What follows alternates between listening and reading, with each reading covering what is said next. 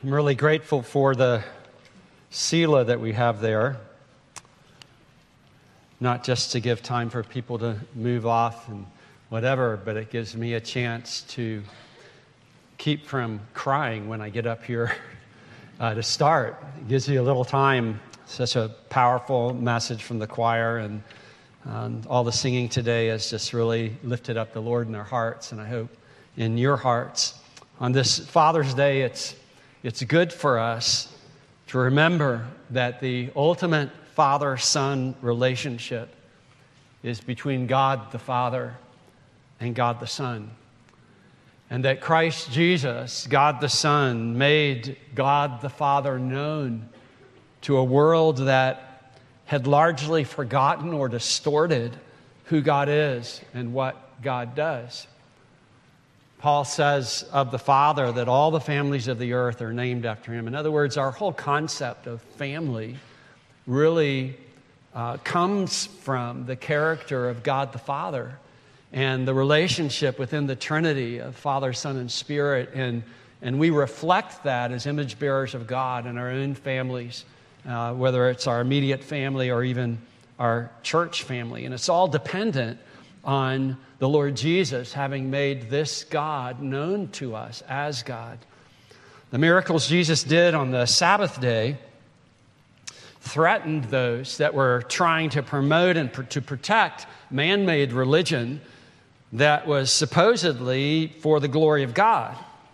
And Jesus demonstrated that God the Father's heart for broken sinners, and he did amazing works that were perfectly in line with the Father's power and the Father's purpose. And in so doing, he exposed what frauds the powerful religious leaders of his day actually were. They were misrepresenting God. They were using God to promote their own systems and their own power and prestige. And rather than receive Jesus and what he was teaching, they determined that he must be destroyed. He was a threat. So two major groups of persons emerged from the extraordinary ministry of Jesus: those who trusted fully in him to save them, and those who wanted to kill him rather than yield to him. And those two groups continue to this day. Now, obviously, we're at a distance.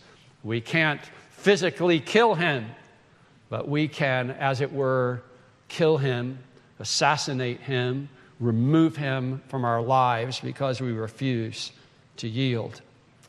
In our section this morning, Jesus addresses the eternal consequences of this sharp divide, and it naturally calls on us to choose wisely how we respond to Jesus and his teaching. If you'll follow with me as I read from John chapter 5, verses 25 to 30. Truly, truly, I say to you, an hour is coming and is now here when the dead will hear the voice of the Son of God, and those who hear will live. For as the Father has life in himself, so he has granted the Son also to have life in himself. And he has given him authority to execute judgment because he is the Son of Man. Do not marvel at this, for an hour is coming when all who are in the tombs will hear his voice and come out. Those who have done good to the resurrection of life, those who have done evil to the resurrection of judgment. I can do nothing on my own. As I hear, I judge. And my judgment is just, because I seek not my own will, but the will of him who sent me. As Jesus talks, it's very clear that there are two distinct persons of the Godhead he's talking about here. Obviously, there's the Spirit as well to talk about later, but here, Father and Son, there's a Father granting, there's a Son receiving, and Christ refers to my own will, conforming to the will of him who sent me. In verse 25 and verse 28, they both refer to the dead hearing the voice of Christ. One is present tense, the other is future, and both are significant. And thus the title of our message this morning, The Dead hear his voice. Jesus demonstrates in these verses, first of all in verses 25 to 26, his power to give life as the Son of God. Secondly, he talks about his authority to execute judgment as the Son of Man. That's verses 27 to 29. And then finally, he, in verse 30, shows his perfect justice to fulfill the will of the Father. And we'll look at these verses under these three headings. First, consider with me his power to give life as the Son of God. Truly, truly, I say to you, an hour is coming and is now here when the dead will hear the voice of the Son of God, and those who hear will live. For as the Father has life in himself, so he has granted the Son also to have life in himself. Jesus starts this saying with the words, truly, truly, amen, amen, marking what's about to be said as absolutely so. It's like saying, we might say it this way, mark my words. You can bank on this. The dead will hear the voice of the Son of God, and those who hear will live. Both Father and Son have life in themselves. Both have the power to give it physically and spiritually. In fact, John introduced us to the Word who was God and was with God. In John chapter 1, he says about him, in him was life, and the life was the light of men. Now, you and I enjoy life, but we can't say that that life is intrinsic to us, that we're givers of it, that we're the source of it, but Father and Son are the source of life. And it reminds us of the early words in Genesis 2:7, then the Lord God formed the man of dust from the ground and breathed into his nostrils the breath of life. And man became a living creature. And when we hear the word creature, we think about monsters for some kind of sci-fi flick, but creature refers to a created being with a sense of being. The same word, nephesh, is used in Genesis 1 account of God's creation of the living creatures, the living created beings of sea and air and land. And when applied to human beings, they can be translated as self or soul or person.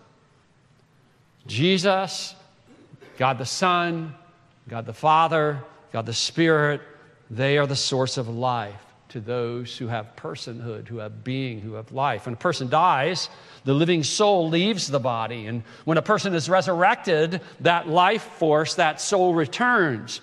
So clearly, human beings are more than material, chemical machines. There's a non-material, there's a spiritual part to them, and God is the source of that life. Now notice that Jesus says an hour is coming, which is future, referring to future resurrection, the physical resurrection, and is now here, a present resurrection, referring to a spiritual resurrection. And during Jesus' ministry, he raised persons from the dead physically, showing that the future physical resurrection of the dead was for real, that it was possible, that God can do that.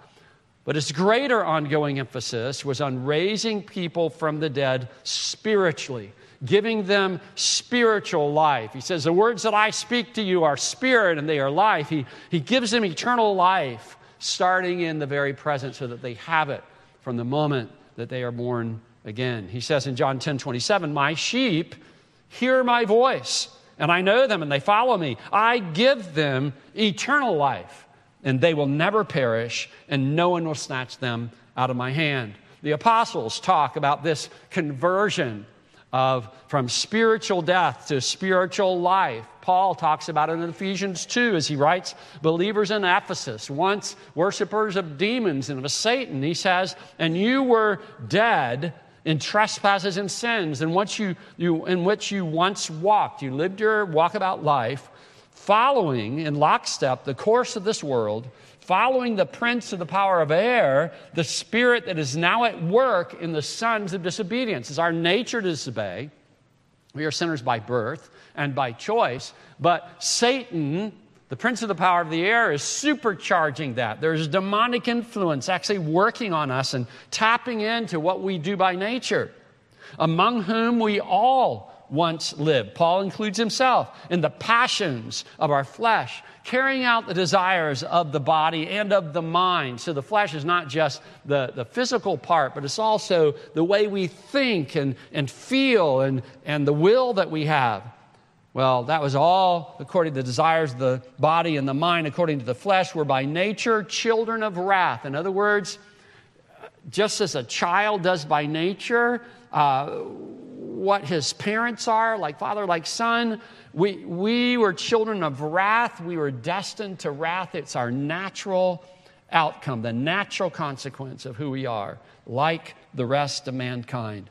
But God, being rich in mercy, because of the great love with which he loved us, even when we were dead in our trespasses, made us alive together with Christ. This has already happened if we're trusting in Jesus. By grace, you have been saved. I mean, obviously, a dead person can't bring himself to life. God has to bring that person to life. God is the source of that life, and Jesus says, I have that kind of power, the power to give life to people. Colossians 2:13, you who were dead in your trespasses and in the uncircumcision of your flesh. In other words, you were living according to the sinful nature that you had, that your body would and mind would lead you to. God made alive together with him, with Christ, having forgiven us all our trespasses. But spiritual resurrection is not all there is. The spiritual and the physical resurrections are connected. Paul does that in Romans 8, verse 11. If the spirit of him who raised Jesus from the dead dwells in you, in other words, you're already alive through the Holy Spirit regenerating you, he who raised Christ Jesus from the dead will also give life to your mortal bodies, your dying bodies, through his Spirit who dwells in you. So there's this spiritual resurrection that happens first, and then there will be the physical resurrection that happens later. The first resurrection, the spiritual resurrection, is guarantee of the physical resurrection, just as Christ rose physically from the dead, the first fruits of those that slept. Now, Jesus has this continuity in mind and view when he says to Martha after Lazarus died, she was one of the sisters of Lazarus, Jesus said to her, I am the resurrection and the life. Now think about any mere human being ever saying that. That's just outlandish. If one of you said that to me, I'd be moving away expecting lightning to strike.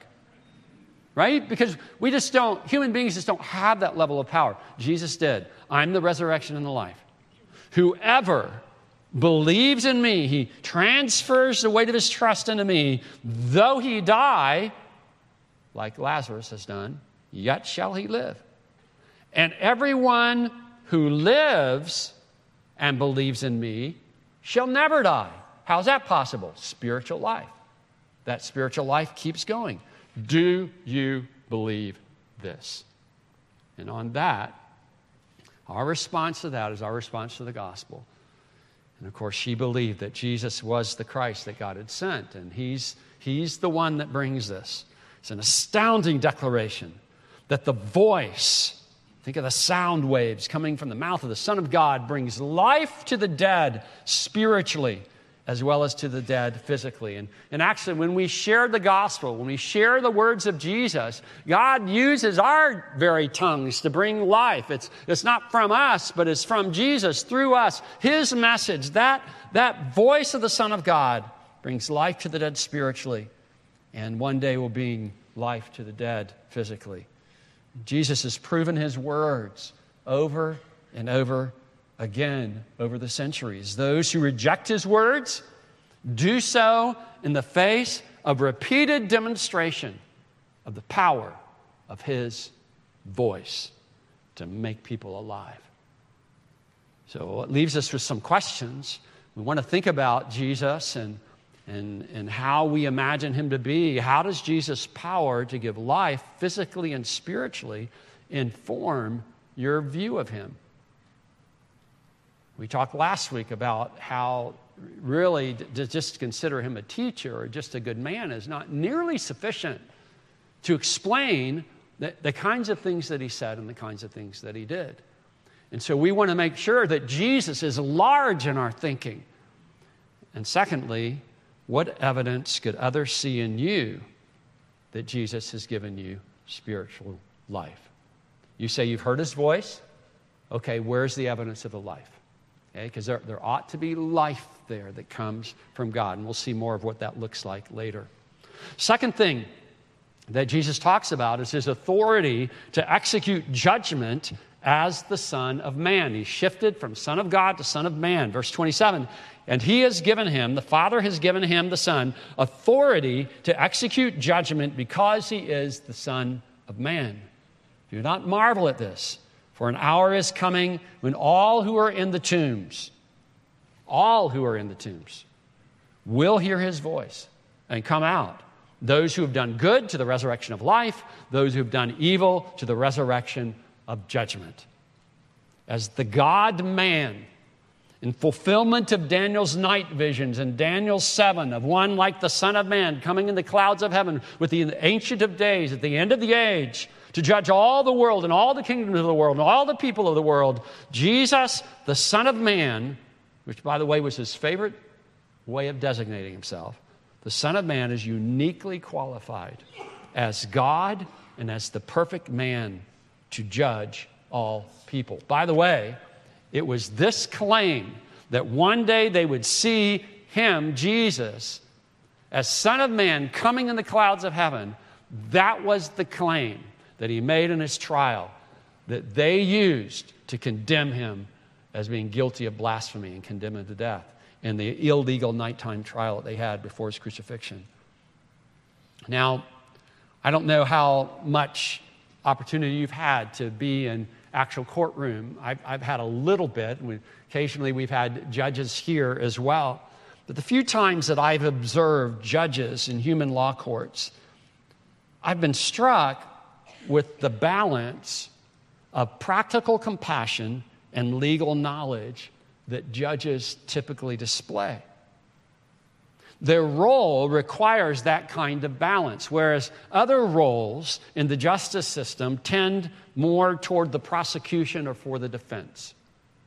And it's just interesting as I think back, as the experiences I've had with different groups within the justice system, how often the judge has this kind of comprehensive view. But human judges, themselves sinners by birth and by choice, often make errors in their judgment. Not so Jesus.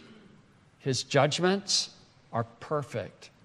And he sees with the perspective of one who has suffered what humanity suffers. He sees exactly what's going on, understands exactly what's going on as the Son of Man. Hebrews 4:15 tells us we do not have a high priest who is unable to sympathize with our weaknesses, but one who in every respect has been tempted as we are, yet without sin.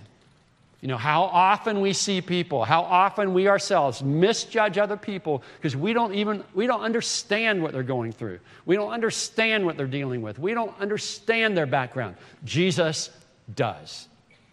He has complete knowledge of exactly what's going on all the way to the depths of our soul, and he also has experienced what it's like to be a human being. In fact, this is the reason, part of the reason God has given him this authority. Philippians 2, 8 through 11, and being found in human form, he humbled himself by becoming obedient to the point of death, even death on a cross, so he dies as a criminal, even though he's totally innocent. Therefore, God has highly exalted him and bestowed on him the name that is above every name, so that at the name of Jesus, the God-man, Savior. His name means Yahweh saves. He was given that name because he, Jesus, shall save his people from their sins. At the name of Jesus, every knee should bow in heaven, on earth, and under the earth, and every tongue confess that Jesus Christ, Jesus the Messiah, is Lord, to the glory of God the Father. We don't detract from God the Father's glory when we give glory to God the Son, because God the Father has exalted him as not only Son of God, but Son of Man. Now notice the evidence on which Jesus makes his final judgment. those who have done good receive the resurrection of life. They do good. You say, wait a minute, that doesn't sound like the gospel to me. Well, let's listen to what Jesus is saying in the rest of the New Testament. They do good, not in order to be saved, but because they are saved. Their good works are the proof of the life that they have received from God. How do you know what children belong to what father? Well, you can do a paternity test. Okay? There's actual DNA evidence. And you can also see similarities. This is why as we get older, we start looking back in the mirror and see our father instead of ourselves. There are things that we get from the Father. Well, if we have spiritual life from God, then there ought to be a resemblance. His life in us ought to show. So you have those who've done good, then those who have done evil, or what is worthless, a resurrection of judgment. Their evil works show that they don't have life from God. You see, the spiritual life that believers in Christ enjoy has very practical, down-to-earth results in this life.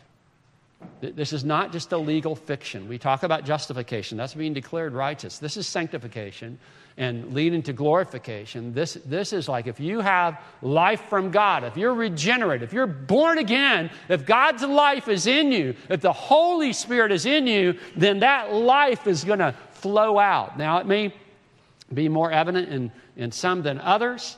It takes time to grow. It's fruit of the Spirit, not just tack-on additions. It takes time to grow, but it's got to be there. It's got to be there. And it's very practical. This is not just so heavenly minded that you're no earthly good. If you are genuinely heavenly minded, you will be earthly good. You have to be. In fact, if you're not earthly good, you're not heavenly minded. Listen to what Jesus says in Matthew 25, also talking about his role as judge. When the Son of Man comes in his glory and all his angels with him, then he will sit on his glorious throne. Before him will be gathered all the nations, and he will separate people one from another as a shepherd separates sheep from goats. And he will place the sheep on his right and the goats on his left. Then the king will say to those on his right, the sheep, "Come, you who are blessed by my Father, inherit the kingdom prepared for you from the foundation of the world. For," here's the reason, "I was hungry, and you gave me food. I was thirsty, and you gave me drink. I was a stranger, and you welcomed me. I was naked, and you clothed me. I was sick, and you visited me. I was in prison, and you came to me." Now you look at that list, this is not extraordinary stuff. This is just like obvious. This is like duh stuff. This is like obviously. This is the response we ought to have to need. Christians respond to need. Then the righteous will answer him saying, and this is how pedestrian, this is how just like normal life this was for them. The righteous will answer him saying, "Lord, when do we see you hungry and feed you, or thirsty and give you drink? And when do we see you a stranger and welcome you, or naked and clothe you? When do we see you sick or in prison and visit you?" And the king will answer them, "Truly I say to you, as you did it to one of the least of these my brothers, you did it to me." In other words, the kindness that we're showing other people is ultimately a kindness we're showing to God himself, reflecting the goodness he has put in our hearts. Then he will say to those on his left, here's the contrast, "Depart from me, you cursed, into the eternal fire prepared for the devil and his angels. For I was hungry, and you gave me no food. I was thirsty, and you gave me no drink. I was a stranger, and you did not welcome me. Naked, and you did not clothe me. Sick and in prison, and you did not visit me." I mean, you might have led the singing, and you might have preached the sermons, and you might have been, had a perfect attendance at Sunday school, and you might have been a powerful person in the denomination or in your church, and your name might be on multiple bricks of multiple buildings. But that's not what counts. The question is, do you have life, and does it show in just everyday practical ways. Those whose lives are characterized by evil works instead of good works are self-deceived if they think they are among the saved and that they will experience the resurrection to eternal life. Now, as you well know, those who are saved, those who have life from Jesus because of their faith in Him, are not sinless yet, but good works, not bad works, characterize their lives. It's the general theme of their lives. If they have heard Christ's voice and have therefore put their trust in Him, He has given them divine life, and His life in them produces good, not evil. This is what John has already told us back in John 3 after that conversation with Nicodemus. For everyone who does wicked things hates the light and does not come to the light, lest his works should be exposed. And whoever does what is true comes to the light, so that it may be clearly seen that his works have been carried out in God. In other words, the good works that are coming from genuine believers are works that God is working in them and through them. Matthew 13, 41 to 43, the Son of Man, again using that title, will send His angels, and they will gather out of His kingdom all causes of sin and all lawbreakers and throw them into the fiery furnace. Again, talking about the practical outcome of those who refuse life. In that place, there will be weeping and gnashing of teeth. Then the righteous will shine like the sun in the kingdom of their Father. He who has ears, let him hear. Everything depends on whether you will listen to His voice. But did you notice that what Jesus said is that all who are in the tombs will hear His voice? In other words, there's no escape from this judgment from the Son of Man, not even in the grave. People think, oh, well, I'm going to live my life. I'll just die like an animal. I will escape God. I'm going to live on my own. I'm going to shut Him out. And when I die, it's over. I finally will rest in peace. No, you will not. Only for a season. There's no escape from this judgment, not even in the grave. The dead bodies of even those who've refused to listen to Jesus and to trust in Him. They refused to hear His voice when they were physically alive. They will hear His voice when they are dead. They won't be able to fight back. And they will rise again to stand before Him in judgment. John, in his book of the Revelation, the revealing of the Son of God, Jesus, writes this in Revelation 20 of that fearful day. Then I saw a great white throne and Him who was seated on it. And from His presence, earth and sky fled away, and no place was found for them. And I saw the dead, great and small, standing before the throne, and the books were open. There are records being kept. Then another book was opened, which is the book of life. And the dead were judged by what was written in the books according to what they had done. And the sea gave up the dead who were in it. No escape in the depths of the sea. Death and Hades gave up the dead who were in them. No escape in death or the grave or in Sheol. And they were judged, each one of them, according to what they had done. Then death and Hades were thrown into the lake of fire. This is the second death, the lake of fire. And if anyone's name was not found written in the book of life, he was thrown into the lake of fire. The book of life. The book of life is the names of those who heard the voice of the Son of God and received life from Him, were made alive spiritually. That's the book of life. If your name's not there, then you will be judged according to your works. And guess what? Because all have sinned and fall short of the glory of God, you cannot but be condemned. There's no way. There's no way to escape. The only way you escape is if your name is written in the Lamb's book of life.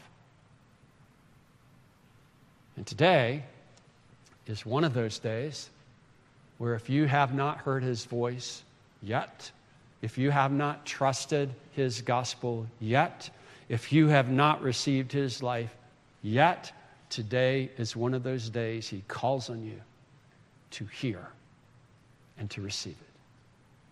And it will be part of the witness for the prosecution if you refuse him. How many times have you said no? God has a record of every single one of them.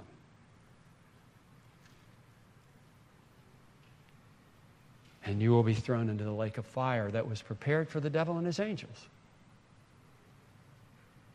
Well, someone says, well, what about those who don't believe in Christ but still do good deeds? Well, that's because we are made in the image of God, and there's a common grace where we understand right and wrong, and people try to do what's right, but nobody can claim that all his or her deeds, not one of us, are good, and that even our good works are not tainted in some way. So notably, not trusting in Christ, not hearing his voice is refusing to give him honor, and belonging to Christ is what saves us.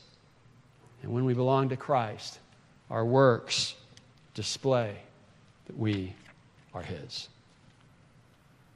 So if you were to stand before Jesus, the Son of Man, today, if we were to fast forward to that fateful day, the day when earth and sky flee away, what would his judgment be of you? You know, there are those there that say, well, we've preached in your name, and we've done miracles in your name, and we've done amazing things, and they even call him Lord, and he says, I never knew you. Depart from me, you workers of lawlessness. So do you listen to his voice now? And do you show you are trusting him by your good works? And it doesn't have to be fancy. It's like, I think sometimes you think, I've got to do some kind of great thing. I've got to do some kind of spectacular thing. No, just where are the needs and let your heart go out to those needs the way Jesus' heart went out to needs.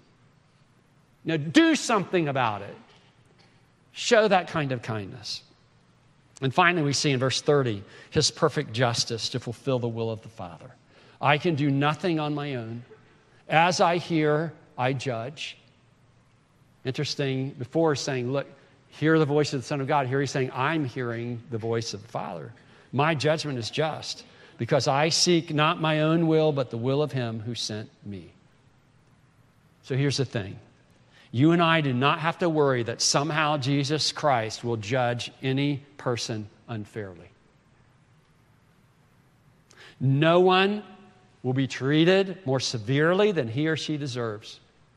He will exercise perfect justice because he is the righteous one. Everything he does is perfectly in line with the will of God the Father. And think about the Father's heart toward people. It's gracious and kind, which he's proven by sending his Son to save all who would trust in him, even though as sinners they deserve to be condemned.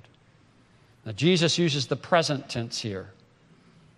His judgments while he was on earth were just as perfect as they will be in the final day. All that he says, all that Jesus says, perfectly aligns with the Father's will. And he's going to start talking about the witnesses to who he is in the next passage. To refuse to listen to what Jesus teaches is to refuse what matches perfectly with the will of God. It's to refuse the basis on which the judgment will fall. His ear is perfectly tuned to the voice of God the Father. And that is why how you respond to the words and works of Jesus Christ has everlasting consequences. Your response is now. The consequences are forever. Now, popular philosophies come and go. If you've lived a few decades, you've seen things radically change. This opposites become in vogue. Whether you're talking about tradition or trend, whether you're talking about fashion or you're talking about philosophy.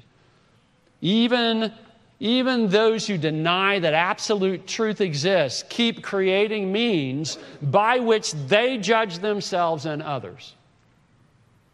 But such judgments are fickle as the wind and are often false, whereas the judgments of Jesus are true and will stand forever. So that leads us to ask ourselves this question: how high is my estimation of what Jesus judges to be true? And how can I show my view by the way I live my life? And then we live in a world that's talking all the time. We are communicating all the time. What opinions and philosophies do people or you tend to value more than the declarations of Jesus himself? There are those who have worshiped alongside of you who have decided they prefer those voices to the voice of the Son of God. So we must be careful.